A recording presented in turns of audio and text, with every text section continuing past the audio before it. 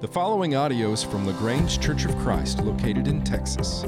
For more information about LaGrange Church of Christ, please visit our website at www.lagrangecoc.com. So we've been in this series entitled Who God Says You Are, where we're talking about identity. I think that's one of the most important questions there is nowadays. Who are we? And that's something that we have to wrestle with, something that we have to answer. And it's something that Scripture is very much concerned about. I don't know if you've noticed this or not before, but as you read Scripture, Scripture wants to inform us of who we are. And so we noticed a couple weeks ago that God is the one who gets to say who we are. And last week we talked about the body, and this morning we're going to talk a little bit about our past and our history. But before we do that, I want to read a passage from Ephesians chapter 5. Ephesians chapter 5, and so if you have your Bible, you can follow along. Ephesians 5, 1 through 8. Paul writes, "Therefore be imitators of God as beloved children, and walk in love as Christ loved us and gave himself up for us, a fragrant offering and sacrifice to God.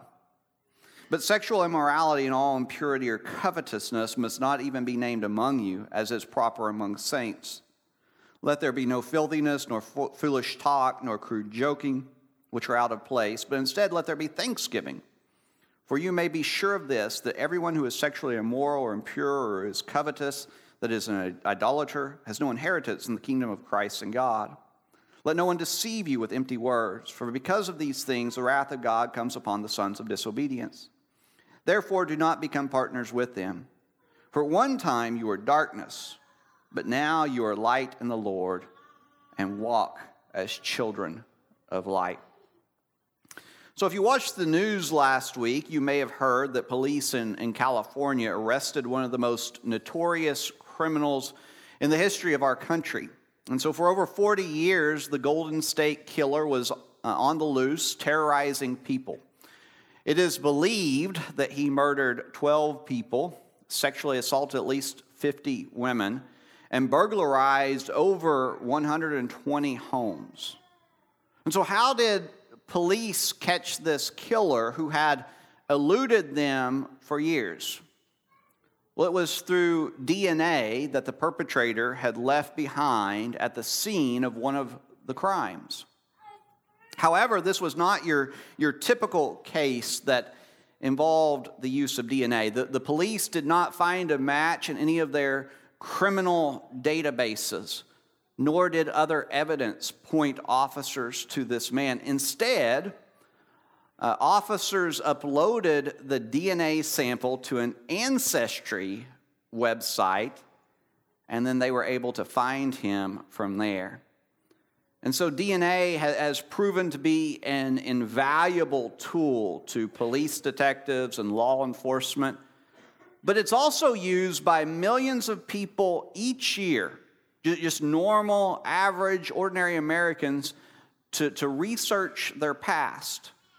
And so our DNA contains all kinds of clues about who we are and where we came from. And by taking a sample of your DNA and sending it in or uploading it to a website, you can discover who your long-lost relatives were. You can discover where your ancestors came from.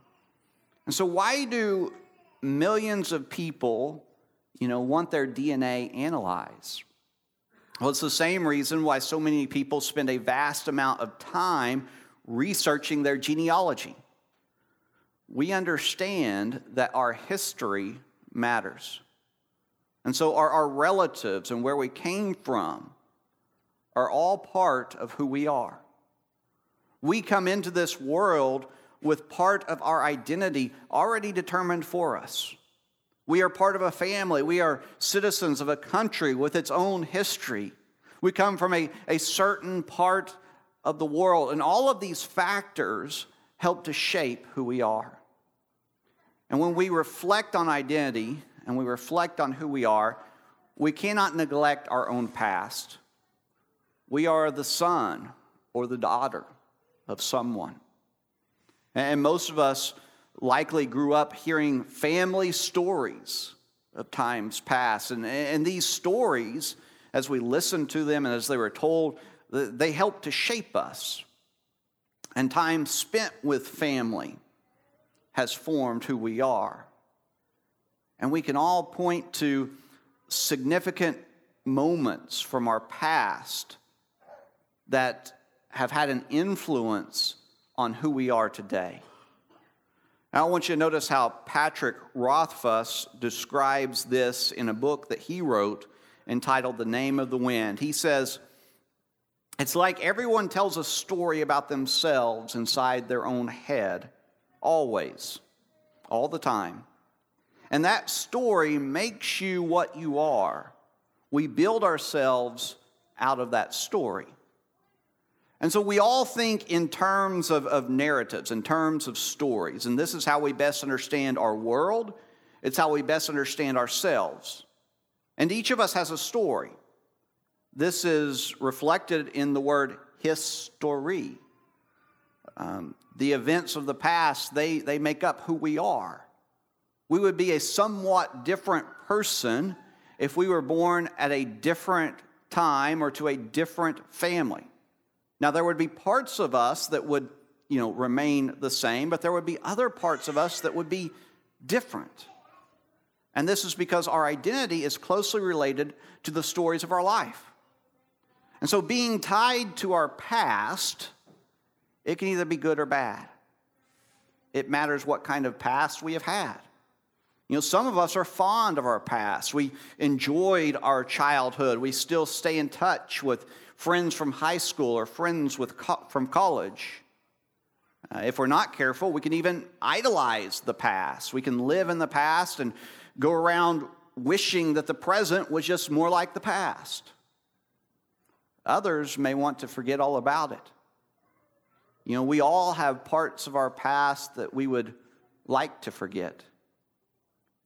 If you experienced a great tragedy, or maybe suffered some form of abuse, then the past might be something that you want to leave behind. There are things that have happened to all of us that we're embarrassed by, moments that we don't want brought up again. And so whether your history has been good or bad, or maybe, a little bit of both, we must understand that these events shape who we are. They are a part of our identity. Now, at the same time, we need to understand that our personal history is not our ultimate identity. And so in the Bible, we encounter people, some who are proud of their past. We encounter others in Scripture who are ashamed of their past, but everything changes once they come to know Christ.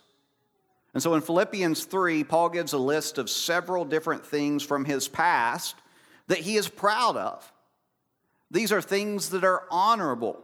They are life achievements that you would want to put down on a resume.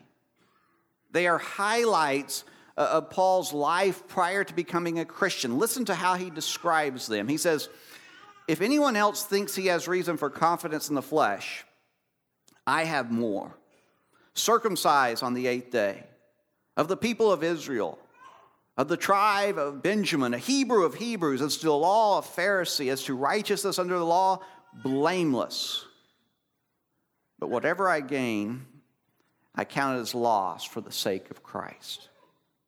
And so the important thing to notice about this passage is that even though these things are wonderful things that brought Paul pride, he says they are nothing compared to Christ. Now, all of these things, they helped to form Paul's identity. He was a Hebrew. He was a Pharisee. He lived a blameless life. Paul's identity would have been somewhat different if he was a Gentile who lived as a pagan. Paul cannot deny that his past has shaped who he is. But at the same time, his identity in Christ now trumps whatever happened to him in the past. And it works the other way as well. And so when Paul writes to Corinth, he knew that some of the Christians there had a past that they were not too proud of, a past that they were somewhat ashamed of. And he reminds them of this in his letter.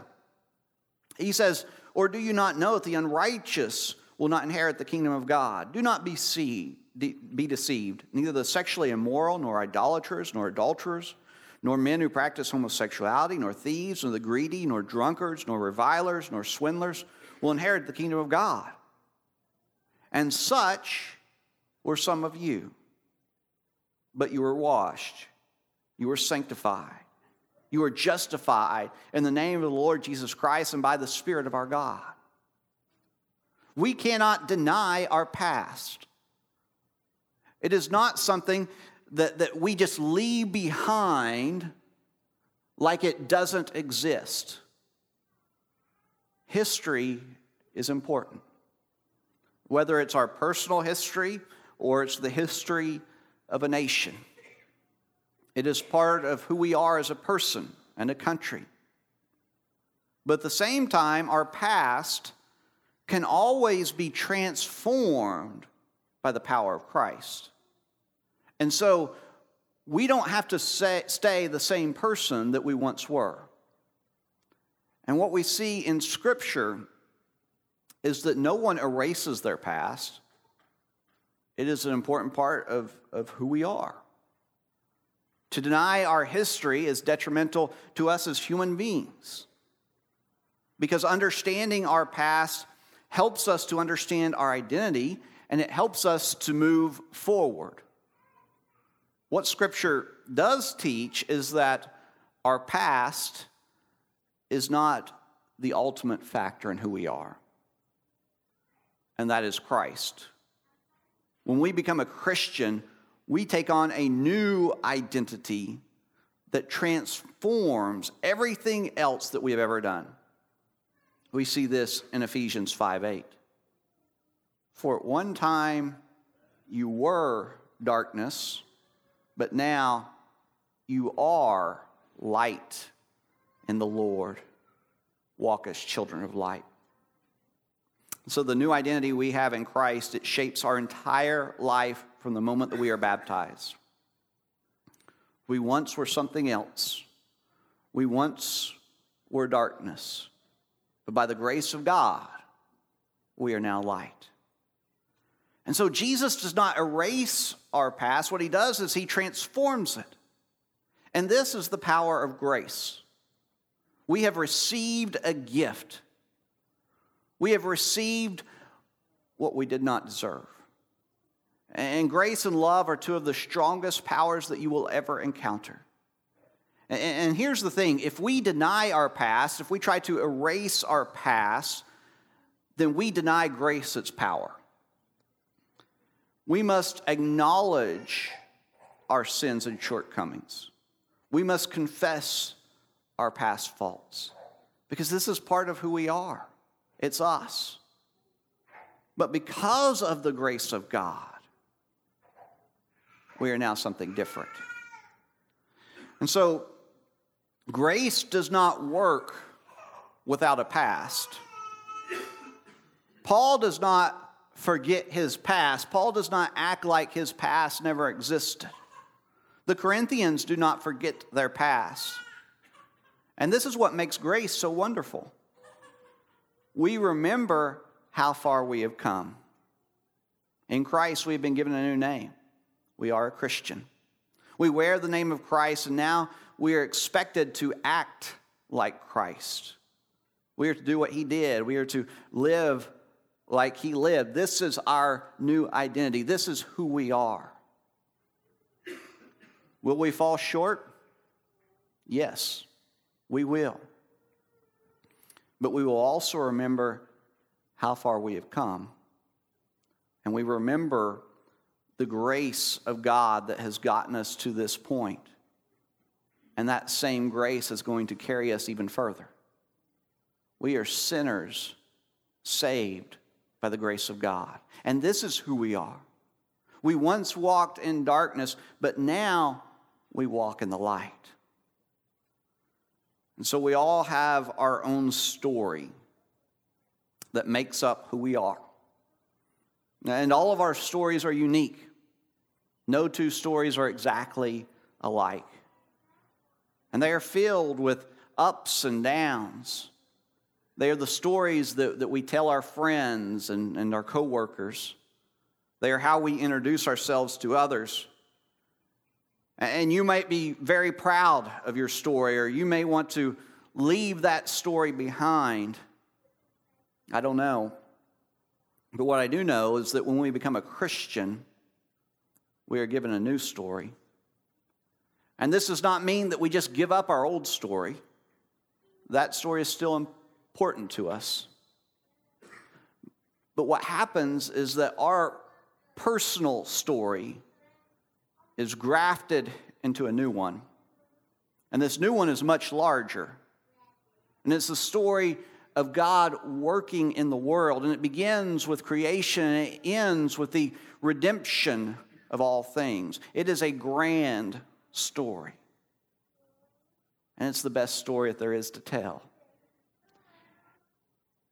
And this is the story that should define who we are and how we live. No longer are we bound to the story of rejection, or the story of loss, or the story of past mistakes, or the story of pride in some earthly thing. From this point on, we are transformed by the story of Jesus on the cross. And this is our story. It is who we are. It is our identity. Let's pray. Father, we come before you today and we thank you for everything that you've done in our lives. We thank you for that wonderful grace that you've shown us so many times. The grace that has transformed us, that has showed us love and mercy and taught us how to live. Father, we all have different stories. Some of us are proud of them. Some of us are ashamed of them. But we also know that we have a new story in Christ. And it's the best story there is. And so, Father, help us to understand who we are. Help us to know that our identity is in you. And that this shapes every part of our life. And it's what truly defines us. And may we reflect this identity to others in the world and share Christ with them. It's in his name we pray. Amen.